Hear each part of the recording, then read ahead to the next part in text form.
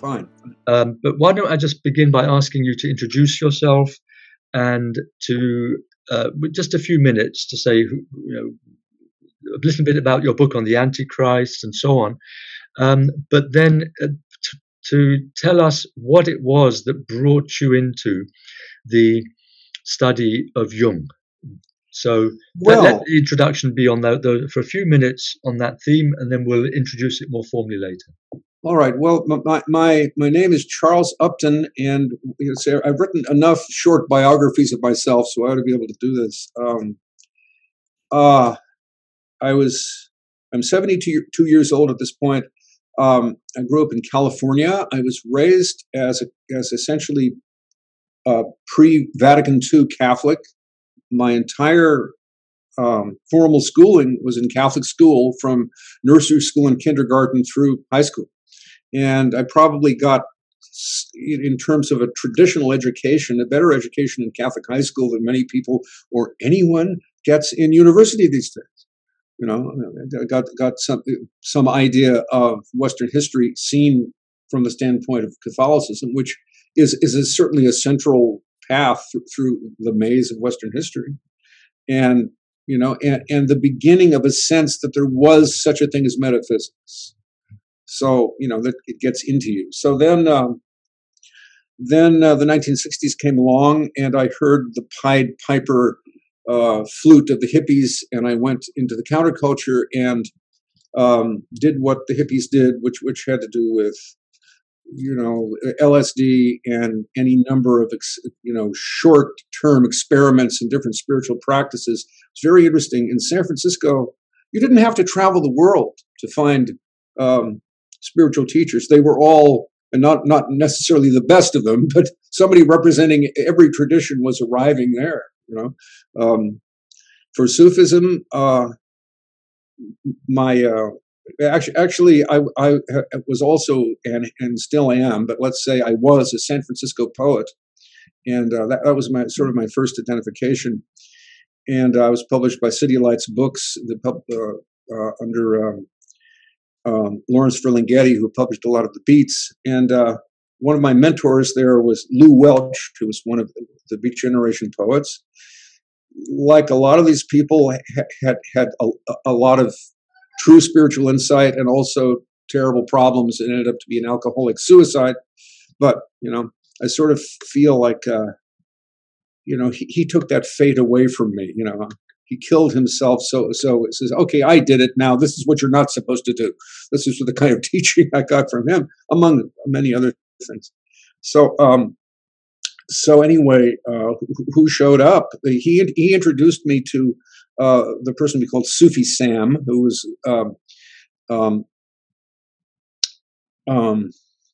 Samuel. What's his last name? Anyway, Sufi Sam, and who was actually sort of a missionary of Sufism to the hippies. And he, from what I understand, he had more valid initiations from some order in Central Asia than Pir Vilayat Khan or a Hazrat Inayat Khan. So it was interesting, and then other gurus appeared. Swami Muktananda, who was the chela of the great Nityananda. I could get a Shaktiput from him, to activate my Kundalini. All these different influences, plus taking drugs, very heterogeneous, and it takes many years to, if you can do it by the grace of God, to make some unity out of all of those, incredible impressions from different traditions and this and this. So anyway, after that, I went through a period of more or less leftist peace movement activity in first the 60s, just as a hanger-on, then in the 80s, when we were dealing with Central American, trying to prevent U.S. intervention in Central America and serving the refugees from Central America. Churches were involved, and my wife and I were on a governing board of a little Presbyterian church in Marin County, California, and involved in the sanctuary movement. And after that, I see a tour of duty through the New Age, basically not quite believing in it, but interested in what's going on to see, well, what has remained of the counterculture as we get into the 70s and 80s. So we did this. And this went on for a while until my wife found a book of Frithjof Schuon in a local bookstore. And suddenly I was studying the traditionalists, and which is interesting because it was like a higher octave of what the hippies were doing. This is a strange thing to say, but to some people, but it was more intellectually rigorous and clear. But that same impulse. I mean, how many things did Frithjof Schuon have that the hippies had? Distrust of organized religion, interest in Native American spirituality, interest in some kind of nudity, whether it be sacred or not, was shared with the hippies, and generally, understanding that there were many different traditions which were valid. The hippies didn't approach this with any kind of intellectual rigor, but all that material was available to them nonetheless. So this went on until I said, wait a minute. In 1988, this is when we were reading Schuon and the Traditionalists. I said, enough of this, every sort of spirituality, continual and experiments with what I can only call magic and, sorcery and things, according to the Carlos Castaneda method, if that is a method, just playing around, hoping to do good, hoping to gain magical powers to do good, all of this. And I said, enough, I need a tradition. So then, the Namattalahi order under Dr. Javad Nurbakhsh out of Iran appeared. And I just went there and I sat there for 20 years and kept my mouth shut because I needed to collect myself. I may have some disagreements with their approach, but that's not as important as what they gave me. I stopped taking drugs. I stopped drinking. I was probably a pretty serious alcoholic for a few years. I just quit. And I said, I'm going to stay in one place and remember God, because and not complain. So I did that, and then after Dr. Nurbakhsh passed away, I suddenly found myself through the help of a physician, Muslim physician I know in New York, connected with the silsila of the Alawiya Tariqa, which is springing from who Martin Lings called the Sufi saint of the 20th century, Ahmed al-Alawi, and that's the Sufism that I'm with now. So I've been essentially involved in Sufism since 1988, and after that happened, suddenly, and a chance to be a political or a peace activist again appeared in an entirely different framework through the covenants of the Prophet Muhammad with the Christians of the world, through a book of that name by Dr. John Andrew Morrow, who is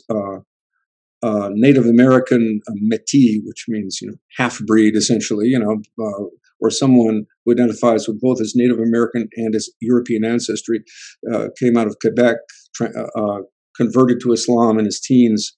And he wrote this book that basically he rediscovered and continues to discover, just very recently, covenants that the Prophet Muhammad made with Christians and other groups of his time, which in the era of ISIS, which we're not out of yet, I fear, was immensely relevant, because these covenants say, the Prophet, under the inspiration of Allah, commands that no Muslim until the end of time shall attack or rob or oppress Christians who are living at peace with Islam, or even prevent his Christian wife from going to church. And when churches fall into disrepair, it would be a pious act of Muslims to help the Christians rebuild these churches. And it is the duty of Muslims to defend Christians from their enemies until the end of time, until the coming of the hour. So, wow, how more relevant than that in times like this? So And at this point, I am the unpaid executive director of the unfunded foundation known as the Covenants of the Prophet Foundation, which all I get from that is I can give that title when I'm making a cold call to someone about some issue along these lines. So that's where things stand, or they're not standing; they're still moving. But that's where things are now. Right. That's the best I can do. Right. Well, just to ask you to focus on the question of Jung and how it was that you became interested in Jung. I became interested in Jung because the San Francisco poets in the 1970s, mostly, some in the 80s, in the 1970s, we were all reading Jung. For some reason, Jung was becoming some kind of slightly more formal approach to spiritual and psychological things than the completely scattergun approach of the hippies.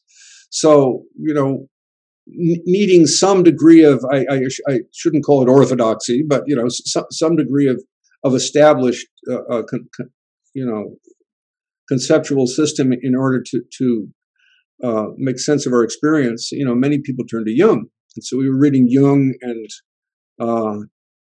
Erich Neumann and Esther Harding and Marie-Louise von Franz and people like this. And it had something to do with, in terms of poetry, it was like the practice was you look into your psyche and you see what images arise. It was called at that point the Deep Image School of Poetry.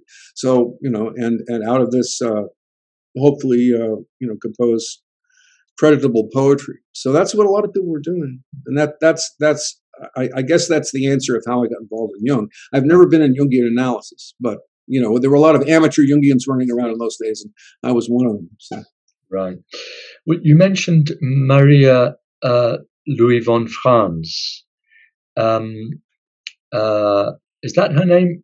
Marie-Louise. Marie-Louise, that's it. Marie-Louise von Franz. That's it.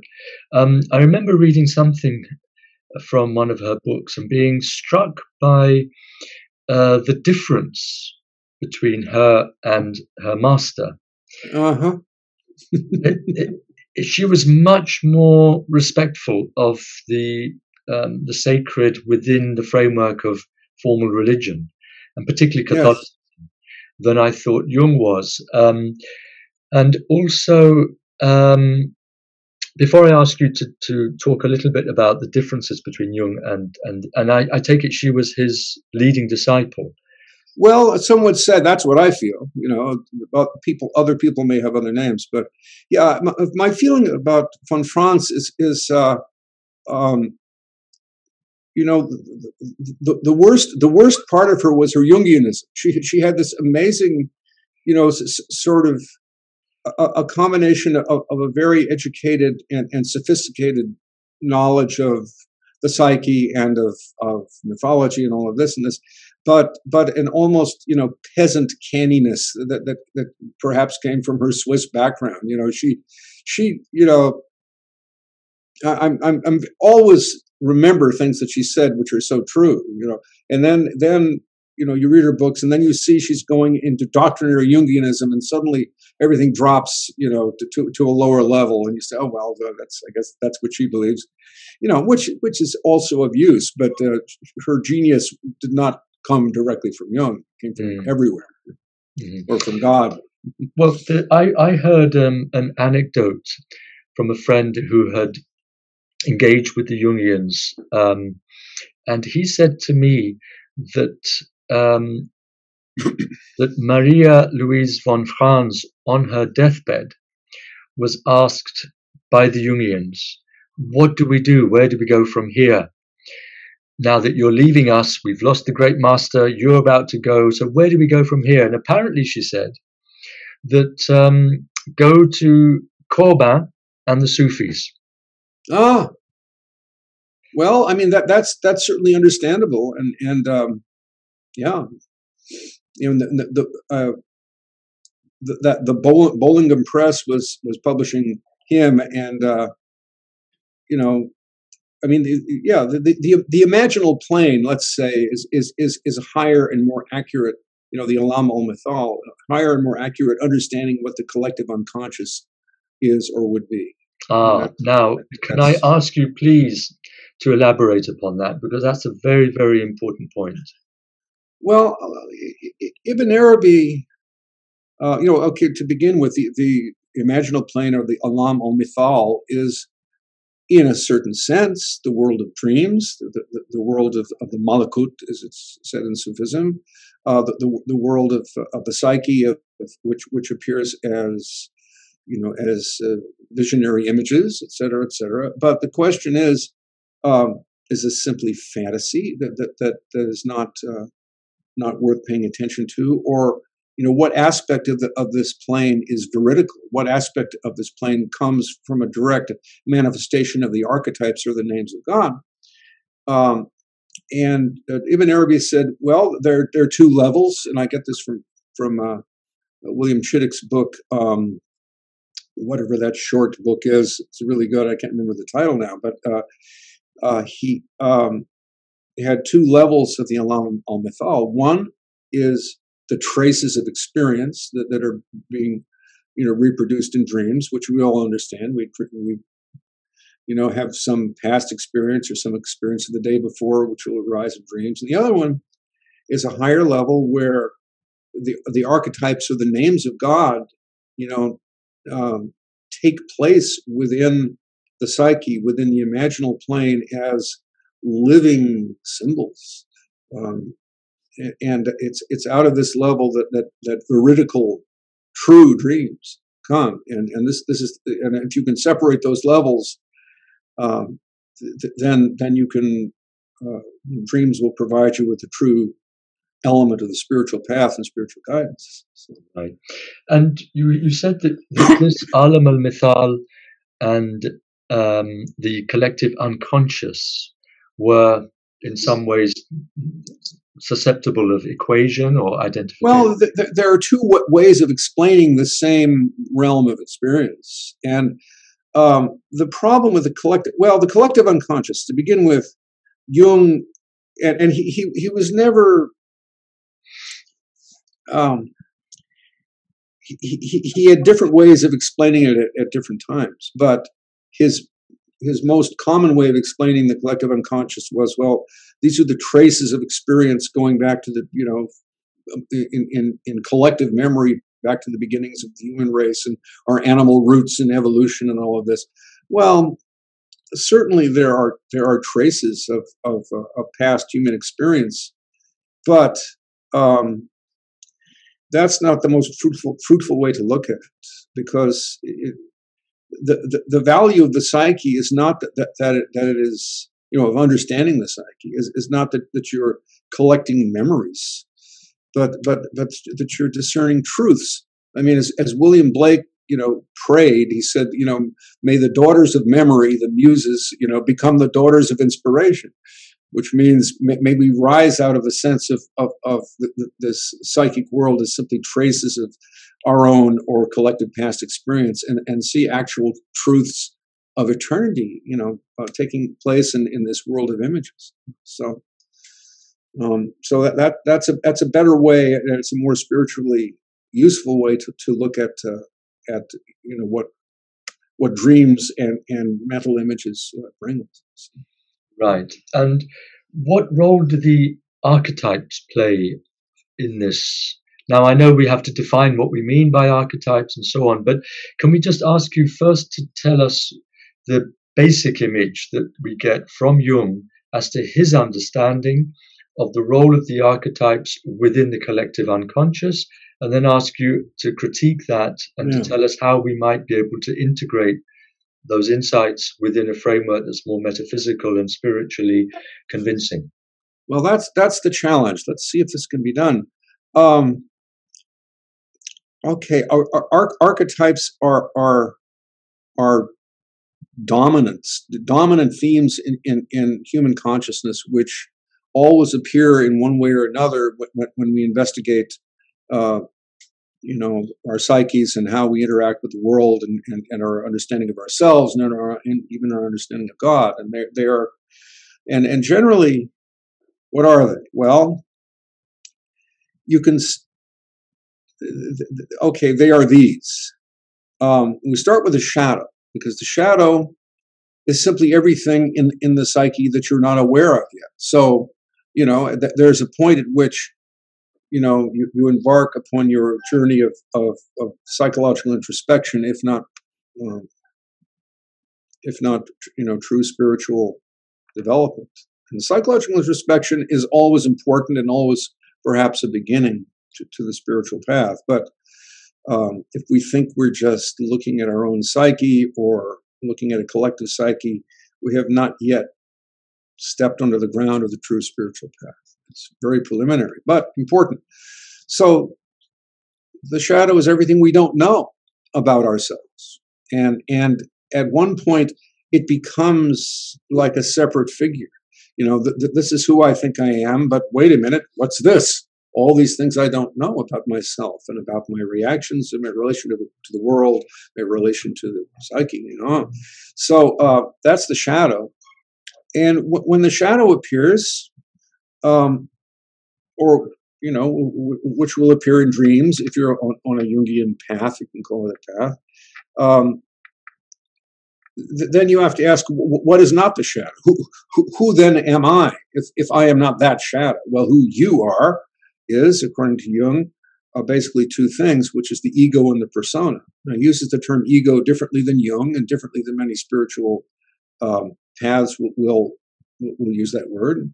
The ego is your self-concept, and the persona is either how you wish to appear to others or how you will inevitably appear to others, whether you like it or not. How you are seen by others and how you see yourself. So these constitute the more or less conscious self at that point, and then the shadow is everything that's not that. Okay, and so if you look into the shadow, according to Jung, get deeper and deeper, you will find deeper archetypes. And that's next level is the syzygy, which is the conjunctio oppositorum, or the union of opposites. And then this Jung finds that people delve more deeply into the psyche. This is the beginning of reaching psychological unification. The opposites will appear. They will appear in conflict. They will appear in polarity. They will appear in union. That whole realm of oppositions. It's what the Hindus call the dvandva. Jung, in his excursions into the psyche and his, what he understood from other people's encounter with their own deeper psychological layers, was at one point you encountered the syzygy, which is the union of opposites or the polarity of opposites, leading to their union, hopefully. And so this is something is this that is the process he calls individuation? Well, individuation is the whole process. Now, there's a whole question. What does he mean by that? Does he mean, I become, the self-sufficient Promethean individual? That unfortunately would be a deification of the ego, which is not what we want. Ultimately, individuation is the realization of the self archetype, which is basically the deepest level beyond the syzygy. The syzygy is the vestibule of the self archetype, the beginning of what picture the psyche picturing what self realization would be, and then the realization of the self archetype is supposedly, according to Jung, individuation. The problem is, if you do not accept that in one way there is a divine principle, there is God who transcends the psyche, which Jung was very nervous about saying, because he says, I'm a scientist and I'm studying the psyche and I can't make theological pronouncements. So he said this. Well, the difficulty with that is, if the self isn't the Atman, the God, that dwells within all things, which the Hindus see as the universal witness, or as you'd say, al-Shahid in Islam, then then it's going to be the ego. So you're going to end up deifying the ego, and so you lose. The idea was, the individual has to rise out of herd mentality and come to some, real responsibility, take individual responsibility for dealing with the truth and dealing with life, and not simply live according to collective reactions. Well, that's a very good thing, but there are plenty of people who've done that who have, like Nietzsche, for example, who have deified their ego and then fallen into the collective very ironically anyway, because that's what everybody wants to do collectively. If they don't have, some belief in God and some sense of what self-transcendence would be, everybody wants to deify their ego. I want to be the only real person in the world, and so does everyone else. So, there's a point where without a belief in God and without a sense of God's presence and of God, what God requires of us, Jungianism can lead you to hell, or will lead you halfway or 3/4 of the way, and then what? So, just to continue this point for a little bit, towards the end of his life, he gave an interview on English television, and he was well into his 80s, and he was asked the question, do you believe in God? And he said, when you know, you don't have to believe anymore. Yes. So yeah, what do you make I remember of that? I thought that's what you were going to say. I remember that very clearly. And well, I don't consider that he was lying to us. I think he meant it. The question is, what was true for him? Could he transmit it?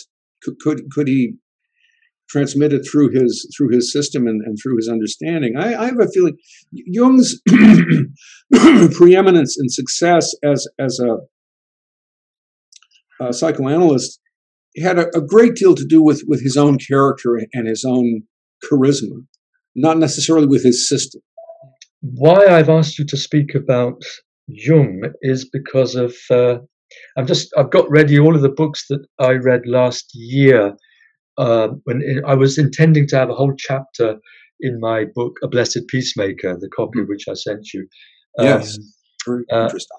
I was intending to have maybe a whole chapter devoted to Jung because of what that wonderful Pakistani member of the Zikri order in Pakistan, whose name I forget now, she did a wonderful analysis of the Taliban, fundamentalism and so on, using a kind of Jungian framework.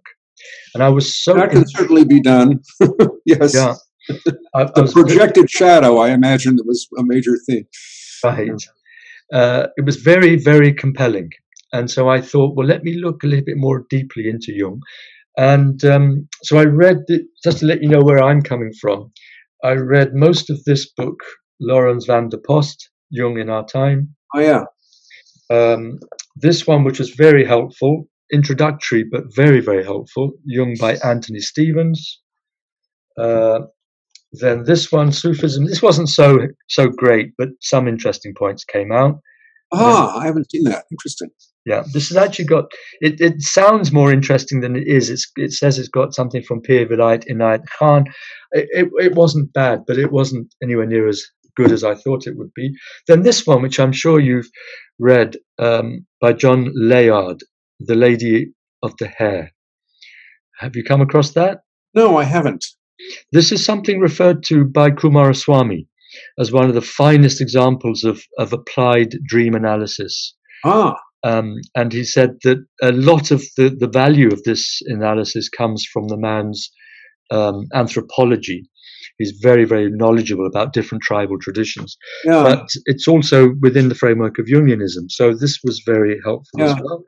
Then, parenthetically, and there's going to be a lot of parentheses here, I'm sure, what I learned about dream analysis while I was with the Ni'matullahi Sufi order under Javad Nurbakhsh is that dream symbols, yes, they depend upon your anthropology, but when you make a particular spiritual commitment or enter a particular spiritual path, either rapidly or eventually, the symbols will line up according to the principles of that path. So, perhaps earlier in my life, I would dream of a dog, and the dog would represent, friendliness or reconciliation with nature or something like this. But when, once you become a Sufi, the dog becomes the nafs, because the symbols line up according to the path that you're following.